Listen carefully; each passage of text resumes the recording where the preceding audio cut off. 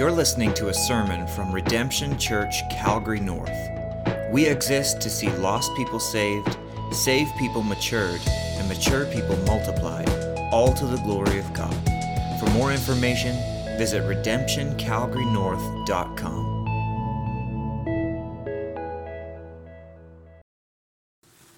Morning, church. It's good. All right. It's always a privilege to be up here. And I'll lie to you if I said if it wasn't just as an honor, as nerve-wracking as it is as well. But it's good to be here this morning. I'm sharing the Word of God, and as Pastor Trevor aptly puts it every time he's up here, I've got nothing for you that isn't in the Bible, right? And our theme for the summer, as Pastor Michael explained, is we're focusing on the fruits of the Spirit. And this morning, it's an honor for me to speak about joy, right? True Christian joy is a privilege, but as much as it's a privilege, it's a duty.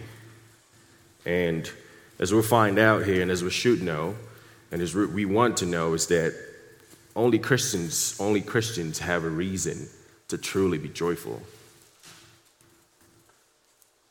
And I'll go into the dictionary explanation of joy, and it says here, joy is the emotion of great delight or happiness caused by something exceptionally good or something satisfying. So in your life, in my life, what is that emotion?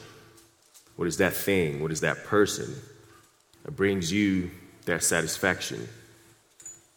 That brings you that delight, that brings you that happiness, that fills you up? What is that event? Now, if that person, if that thing, if that event, if that feeling is rooted in the Spirit, if it's rooted in the Scripture, if it's rooted in your salvation, then we're good. That's true joy. But if it's not, if it's in self, if it's in ungratefulness, if it's in material possessions, if it's in your accolades, if it's in the things that you strive to, your job, your profession, your house, that's not true joy. See, the world bombards us daily with messages of materialism and comparison and commercials and infomercials, leading us to think that we have to be on this new diet, to lose weight, and that will lead you to find joy and happiness. There's this fitness thing that you have to get on, and there's a new car you have to purchase. That will bring you happiness. That will bring you joy. But this is all fleeting. We're constantly overstimulated daily and told what is good for you, what is good for your children. And 9 times out of 10, none of that is rooted in the Scripture. None of that is rooted in the Bible. And those external things, and those things we see in those commercials, those infomercials, they're going to bring you joy, but that joy is going to be fleeting. We're talking about the joy that's everlasting. And as Christians, that everlasting joy is only from God. We can only find that in our Scripture. We can only find that in the Bible. You can only find that when you have faith, trust in God. The key to the fruit of the Spirit is connected to the root, and that root is Jesus. Jesus is our foundation. We are all part of the vine, and He's the husbandman, and we understand that as Christians. And we all understand that, you can't plant an apple seed and hope to harvest a mango fruit. That's impossible. And when we think about the joy that we strive for, we understand there's a battle for it. We got to fight for this joy just like we fight for our faith. In that battle, we have Jesus that has won the battle for us. But while we're here on this earth, we're constantly in that battle. And as you fight that battle, what is your faith rooted in? What is your foundation rooted in? Right? If it's rooted in Jesus, then you have all the tools to win the battle. And I'm excited. It was really challenging for me going through this this sermon here, because as Christians, we have this notion that we're supposed to be happy. But as we're going to find, that joy cannot be mustered up. True joy cannot be faked, cannot be made up. If it's coming from your heart, it's going to protrude. And as we read and as we pray, my hope here is that we're going to leave this morning understanding what the expectation is of us as Christians when it pertains to joy, the fruit of the Spirit. But before we do that, let's bow our heads for prayer. Heavenly Father, we come humbly before you, Lord, and just ask that as we look into your word, that your word would bring and show light onto our path. And that just me up here, I'm just a regular dude, and just ask for your wisdom. And as we go through this together, that we're going to leave this place understanding that true joy only comes from you and is in you. And we ask and pray this in your name. Amen. We're going to read from Philippians 4, verse 4. And if anyone is in the crowd without a Bible, just put your hands up. Our ushers would be gracious to walk past and hand the Bible over to you. And we can turn to the Bible together. Philippians 4, verse 4. And I read, and it says, "Rejoice in the Lord always. Again, I will say, rejoice." Short and sweet. And as followers of Christ, we're called here to embrace joy as an integral part of our lives. See, the context of Philippians here is Paul was in the worst of the worst places, in a prison cell. And his focus here was not his situation or his circumstance. His focus here was, regardless of this, rejoice. So biblical joy is rooted in grace.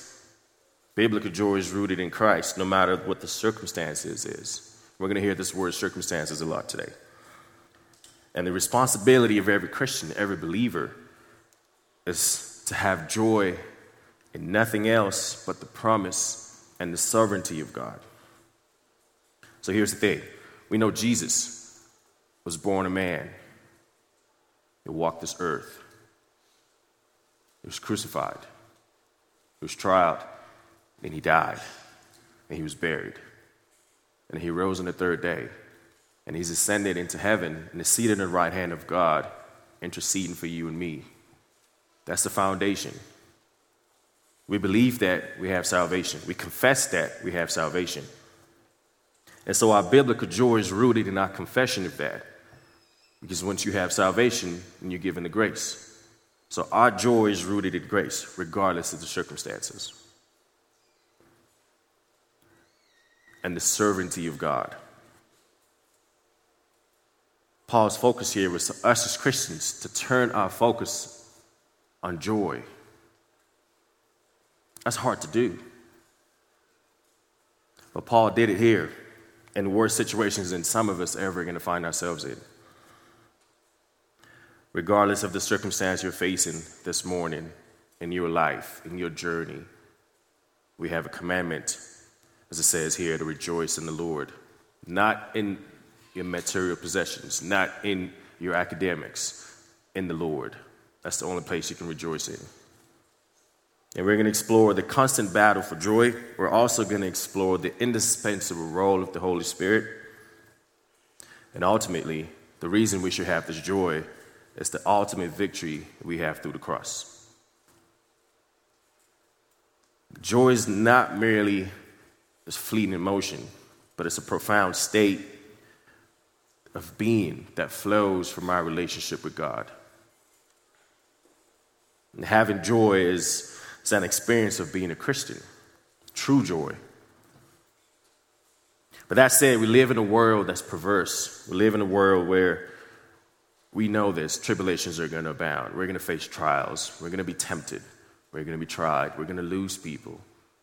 We're going to lose our positions. We're going to gain things. But regardless of that, we understand because we're here in this world, the trials and the tribulations, that's the reason we have the battle for joy. And it's an accurate statement. And this battle requires your participation, requires my participation as well. You know, James 1, 2 and 4, we're encouraged to consider it pure joy when we face trials. It seems counterintuitive, when you're in front of something difficult, to rejoice. But again, we go back. We know Jesus walked this earth. He was born a man. He was crucified. He was buried. And he rose on the third day and is ascended into heaven and is seated at the right hand of God, interceding for you and I. We have this hope. We know this. So it should be counterintuitive for us to rejoice in the face of trials. There should be a natural reaction for us as Christians because our faith, our life is rooted in Jesus, who's our foundation. Our joy, our faith is rooted in our relationship with him. And the goal of the enemy is to steal, kill, and destroy. We know that. And he'll do that through the trials, through the tribulations, through the circumstances that we come across in life. But through it all, we are called, you and I, as Christians, are called to choose joy, to fight for joy, to battle for joy. Paul the Apostle overcame and went through different trials and hardships. And he challenged us here in Philippians 4, verse 4, to choose joy, to rejoice in the Lord. The cultural relevance of joy is that it's the fruit of the Spirit. And there's a reason we're told about it in Galatians. Because it's a natural reaction, it's a natural result of having received salvation. That's joy. And the joy we are to choose is on the account of what Christ has done for us. And that's regardless of where we face, of where we are, of what's in front of us, of what's around us. We are called to choose joy. John W. Sanderson wrote that as a Christian, it's practical atheism for anyone who professes to be a Christian to wear a gloomy countenance, for it ignores the attributes of God. It's practical atheism for any individual who professes to be a Christian to wear a gloomy countenance. And why is that? Because it ignores the sovereignty of God. It ignores God's attributes. So joy is a must, and the stakes are high. A heart that won't rejoice in Christ doesn't know him. It's very simple. A heart that won't rejoice in the face of trials and tribulations doesn't know Christ and doesn't know and trust in the power of his resurrection. Because we know the battle has been won. The battle is over. He's conquered sin. He's conquered death. So if you believe and you're grounded in the root, your salvation is in Jesus, is in Christ, then you're supposed to have this joy, this eternal joy. The purpose of joy in our lives is to glorify God by demonstrating to the unbelieving world that our loving and heavenly Father cares for us, and it provides all that we need. And we believe this because we study the Word. We believe this because our salvation is firm. Our salvation is true. Our trust and our root of our salvation is Jesus. We spend time in prayer. We spend time in our devotion. We spend time hanging around fellow believers, like-minded individuals. And we believe in our salvation that we receive because, again, we know that Jesus was born a man and walked this earth. He was crucified. He was tried. Then he died. And he rose on the third day. And he ascended into heaven. And is seated at the right hand of God, interceding for you and I. We believe this. We believe that we received our victory through that process. And so now it's the natural reaction is to have joy. Because no matter the circumstance the faces in front of you was not as big or to the level of the trial and the crucifixion of Christ.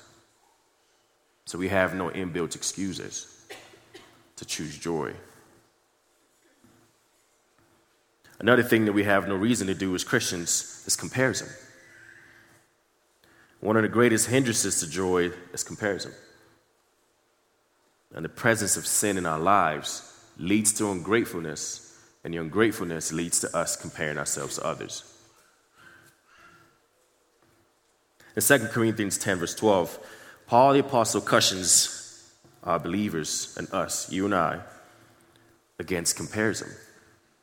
Because it leads to dissatisfaction, and dissatisfaction steals our joy.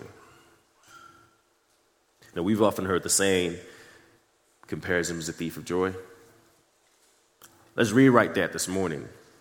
So let's say this: an ungrateful heart rooted in self leads to comparison, which is the thief of joy.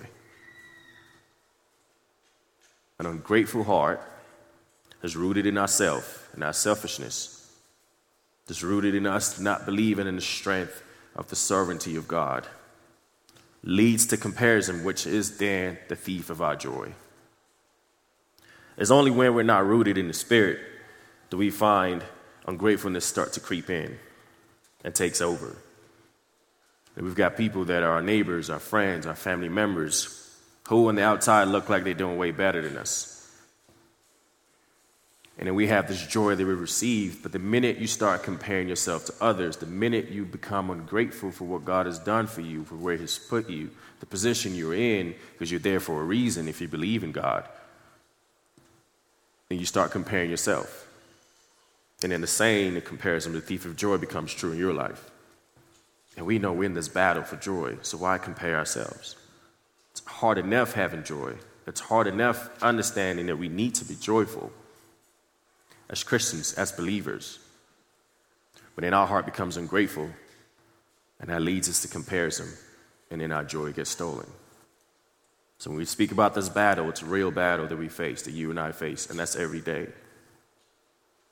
Another thing that robs us of our joy is entitlement. I deserve this because I worked for it. I've earned it. We get entitled in things.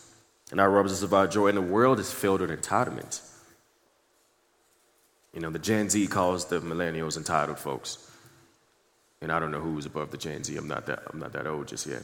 And then we have this comparison. And we're entitled. And that fills our hearts so quickly that we forget that as Christians, we're supposed to express joy and gratitude and happiness. We start comparing ourselves. I'm entitled to that. I've worked hard for this. I should have that. Why does she have that? Why does he have that? That should be me. This robs us of our joy. And you see, a lot of us do this without even thinking of the broader picture. Because the minute you get in that mode and your mind is in that mode, the Spirit of the Lord is not with you. And the spirit of ungratefulness creeps in. And you start comparing yourself. You become entitled. And your joy is stolen. Because we know the enemy is here to steal, to kill, and destroy. And he's always lurking. In Nehemiah 8, verse 10, we see that it says, the joy of the Lord is your strength. When we think about that, so we understand that it's an expectation of us as Christians that life is not going to be easy. It's not going to be a bed of roses. We understand we're going to face some hard trials. We understand we're going to go through some hard stuff.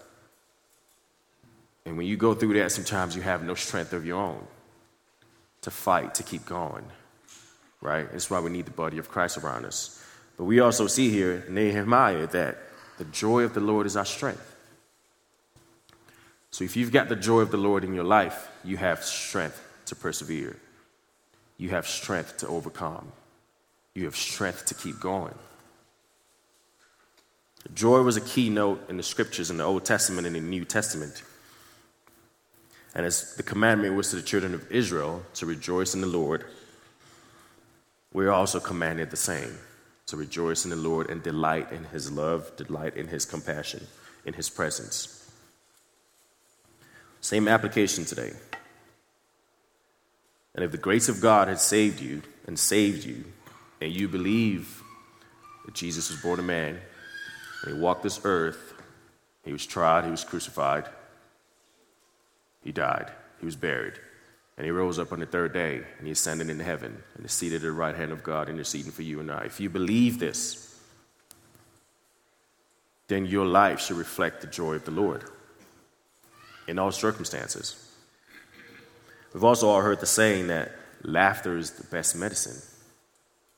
The funny thing about that, it's coined from Proverbs 17, verse 22, where it says, a merry heart does the spirit, the soul, and the body good, like medicine. You can't have a merry heart if you're not joyful. So to experience joy and victory in our battle for joy, we're called first to die to sin, to die to self, and embrace that regardless of the circumstances, regardless of what we may face, our assurance is in Christ. And that assurance is that God is the same today, yesterday, and forever. And he's won the battle on our behalf. It is in that fact, it is in that truth that our joy must be rooted in. A merry heart does the spirit, the soul, and the body good. This wasn't speaking to unbelievers. This was being spoken to Christians, to believers. It's the same message for us today. We can't have a merry heart if it's tied into the things of this world. You can't have a merry heart if it's tied to material possessions. Those are fleeting. Those are here for a minute, for a moment. It has to be rooted in Christ. It has to be rooted in our foundation, which is Jesus Christ. Let's look at the role of the Holy Spirit, the indispensable role of the Holy Spirit. As we fight this battle for joy, we're not left alone. We have our comforter. The third person of the Trinity is our helper, our advocate. And he empowers us to experience true and lasting joy. That word again, regardless of our circumstances. And as we surrender to the work of the Spirit, we can bear this fruit called joy. And that joy should be and will be and is to be from a deep, abiding relationship with God. There's no power of positive thinking. There's no power of, there's this thing of visualizing something and speaking it into existence. There's no power that we can do that. There's no scientific experiment that could be done for us to conjure up this true and lasting joy that we speak of. Cannot be faked, cannot be manipulated. But true joy is the supernatural work of the Holy Spirit in us. And true joy characterizes the people of God. In the ESV translation, the word joy, rejoice, appears 430 times.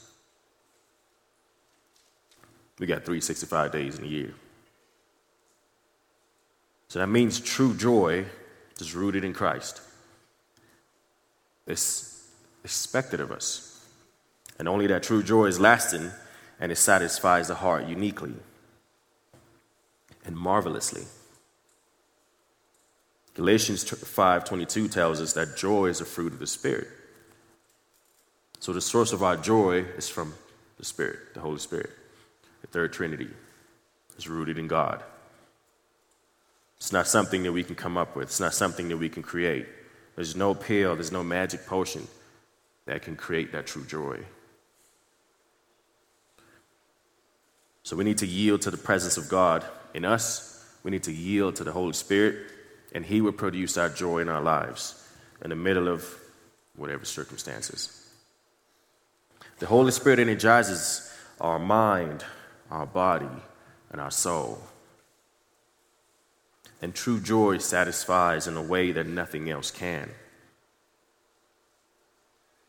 If you believe, joy is a delightful confidence in the triune God who's orchestrated, accomplished, and applied our salvation. So Jesus was born a man, walked the earth, was crucified, he was tried, he was dead, he was buried, and he rose on the third day, and is ascended into heaven and is seated at the right hand of God, interceding for you and I. We believe that we apply that salvation, the Holy Spirit will comfort us and lead us to that true joy. When you accept Jesus Christ as your Lord and Savior, the Holy Spirit takes control and takes residence in you. and is guiding you, and is comforting you, and is directing your path, and is empowering you. The Holy Spirit also helps us in the fight and the constant battle for joy. And the victory we know is assured because we believe our foundation as Christians is rooted in Christ.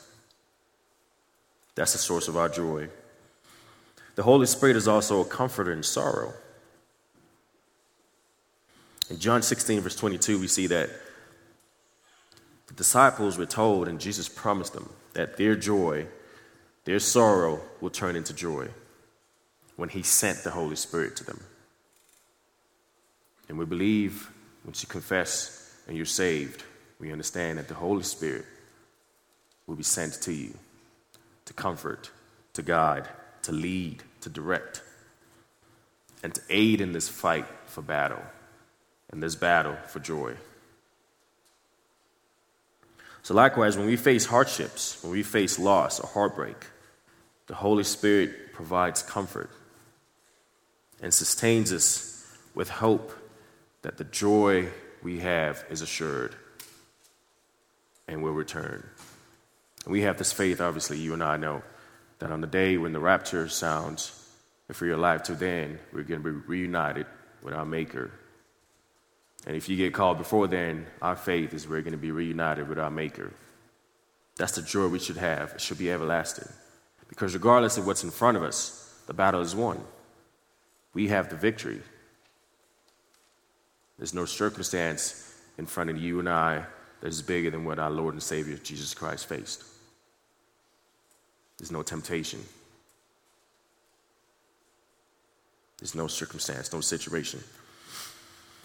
The Holy Spirit enables us to navigate through the darkest valleys and reminding us that eternal joy, we can have that here on earth, but it's also in heaven if we believe, if we're steadfast, dedicated in our devotion, in the scripture. We make time to spend with those that share the same faith as us. And we're encouraged. That's the work of the Holy Spirit. And we can have joy even as we suffer, and we're faced with many difficult situations. See, a lot of times people might see an individual on the outside and just always think that this person's life is so perfect and things just go so well for them. Every one of us here faces battles. Every one of us here has faced trials, will face trials and tribulations. And some of us, your trial and tribulations has never been recorded in the present day.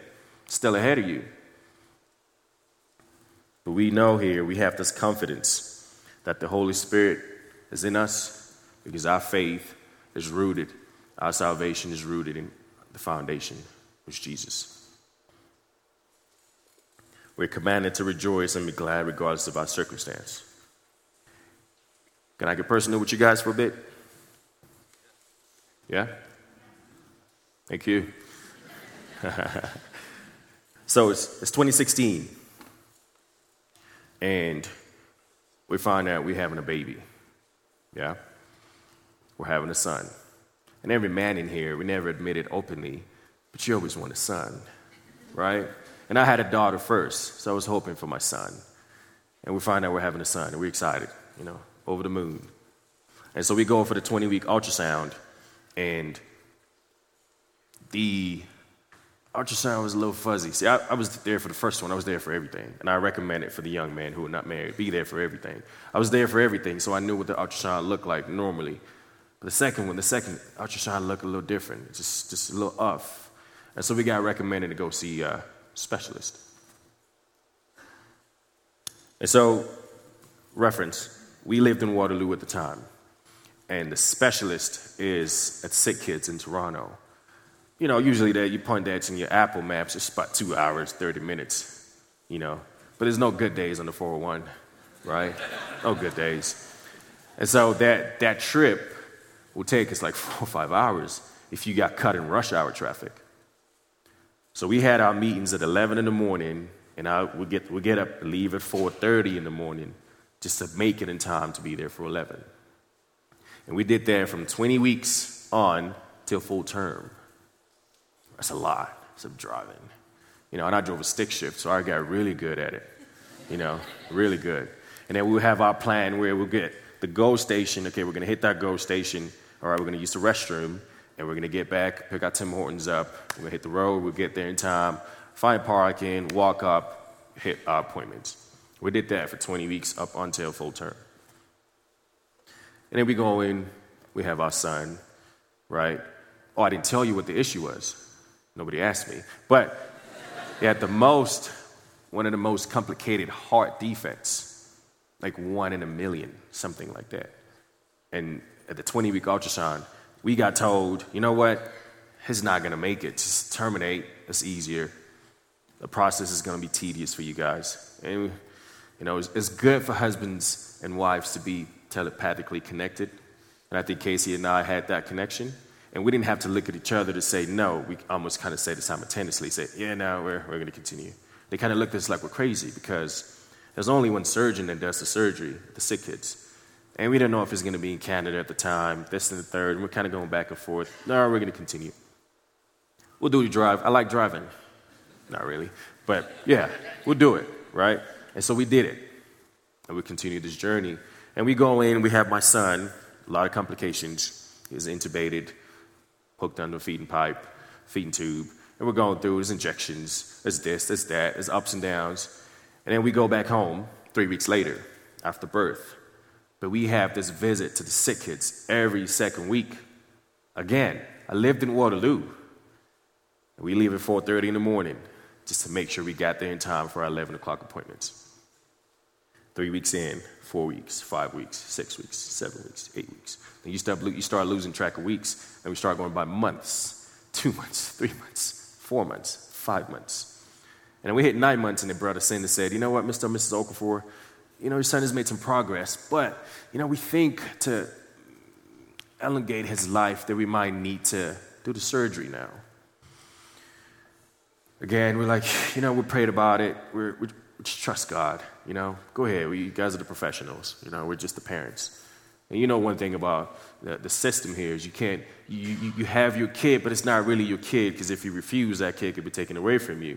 So we're kind of stuck in this legality and this wrath, right? But we go ahead with the surgery. His chest gets cut open. They do the surgery. It wasn't a success. Let's be honest. We had 1 good day, then 3 bad weeks, then another good day, then 2 bad weeks. So ultimately, we go in 9 months in, and we thought we'd be at an Airbnb, so we booked it, and we're paying a ridiculous amount of money. And then we ended up finding out there was a Ronald McDonald House close to the hospital, so we ended up staying there. Love them, right? But we were there for 3 months. So our life was at a standstill. It was paused. It was focused on my son. Some good days, some not so good days. So we have Labor Day coming up on the weekend. It's a weekend of Labor Day. And we've gone through surgeries and injections, and he's got weaned of some medication, he's put on some other medication. We just wanted to go home, And we had 12 injections that we had to put in. This one at this time, I put it all on my calendar. My alarm is like, we got it, we're good, let's go. We're ready to go home, right? And so they tell us on a Friday, you guys are good to go home, you cleared. We're excited. We're joyful. We get to go home, right?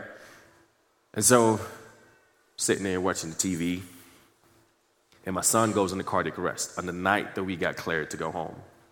So if we had taken that trip, it would have been crazy on the 401, stuck in traffic. And we decided to stay home. We'll take the trip in the morning, right? We'll say goodbye to some of the friends, the lovely folks that we met at the Ronald McDonald House that were going through really, really difficult times. And so we stayed the night. But that night, 3-4 hours after clearance, my son goes into cardiac arrest. And we get rushed back to special room, right? And 45 minutes later, he goes into the second one. And this one, he was gone for a little while. It wasn't good. We're still hopeful. Yeah, back into the surgery, back into whatever. But at that time, they had the surgeons coming in and rushing. They were surprised. We asked you guys to go home. What are you still doing here? We said we just wanted to stay tonight and pick the journey tomorrow. And well, it's a good thing you're here. We're going to get through this. You guys are going to be good. Well, we were not good. We ended up being there for another 2 weeks. And then this time, he was put in an ECMO machine.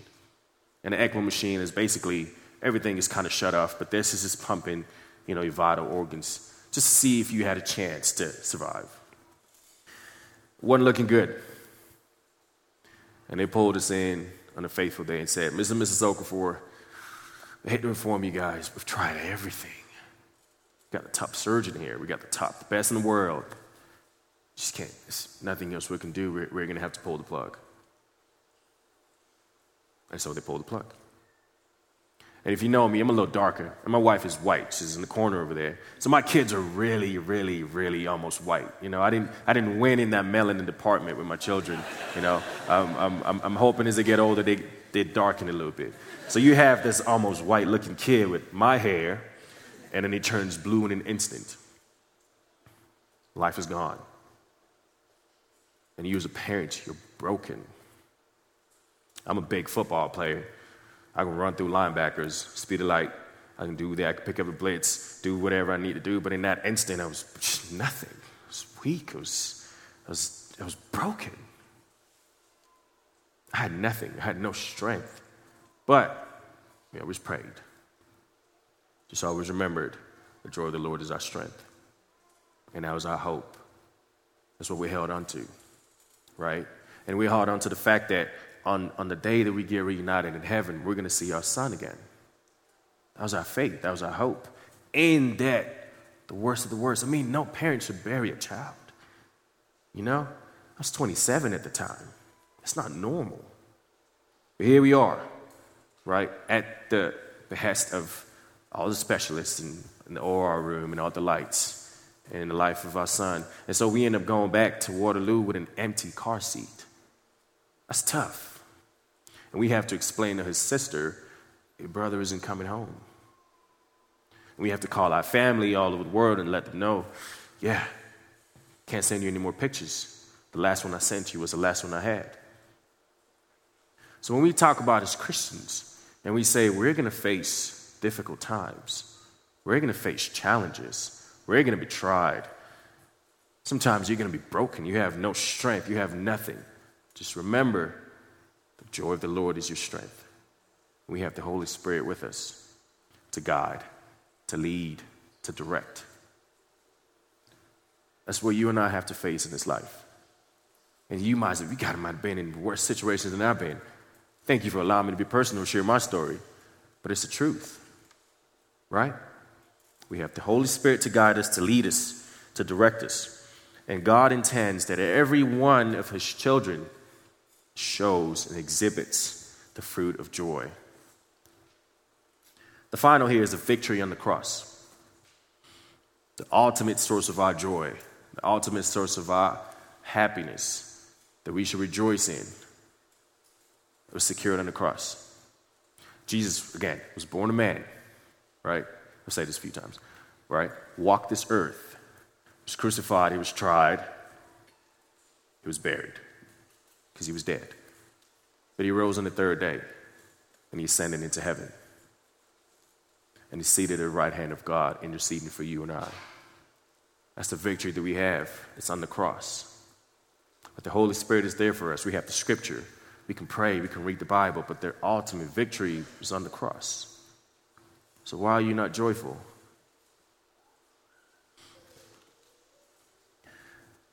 Romans 5:11 says that we're reminded that through Jesus Christ we have reconciliation with God. And only in God, only in him can we find true joy. The forgiveness of our sins should bring immeasurable joy to you, as it does in heaven. We know that when one sinner is saved, there's ultimate joy in heaven over the life of one sinner being saved. That's a joy that should emanate from you and I once we have our salvation. We're to embrace the gift of our salvation. As we enter this personal relationship with Christ, we become partakers of this joy. It should be easy, right? But we also understand there's a battle attached to it. But we know that we have the Holy Spirit to fight that battle. So we have all the resources. It's just on us to do the work. Have faith. Trust in God. Our victory is sure. And as Pastor Ray spoke last week, we have a guarantee that if we keep the commandments and abide in God's love, that we have a guarantee that our joy will be complete. It's John 15:1-11. The battle for joy is real, but as followers of Jesus Christ, we are sure that that battle is won, and our joy is secure. It's guaranteed. Optimism cannot be faked. Joy cannot be faked, cannot be mustered up, cannot be created in a pill, in a potion, in a therapy session. Can only be found in Christ. Can only be found with the help of the Holy Spirit. The constant battle is fought for you and I with the help of the Holy Spirit, and we know that God wins. God has won. The battle is over. The victory is already done through the cross, and the joy of our salvation is both our present reality and ultimately our eternal hope. So that you and I embrace that truth. Let us cling to the promises of God. True joy is not in anything outside of our control, but a supernatural work of the Holy Spirit.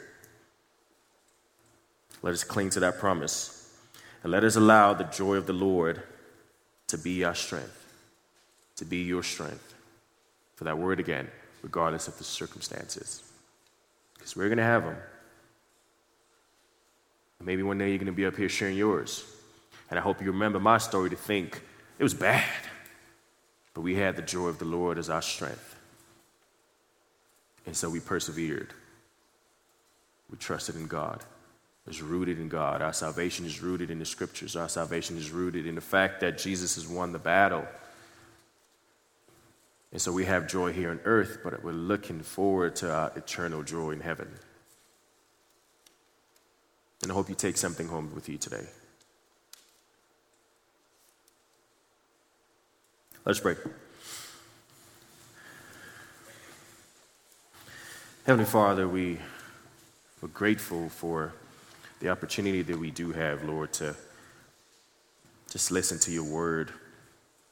And I just thank you for the wisdom that is in your word and the promises that are in your word, Lord. And we just ask and pray that we would see for ourselves that the joy of the Lord is our strength, and that we would lean into the work of the Holy Spirit in our lives, regardless of the circumstances, regardless of what we may face, that we will lean on you, Lord, and that your joy will be full in our hearts, in our lives, and that those in the world will see that the Lord is good. We ask and pray this in your name. Amen.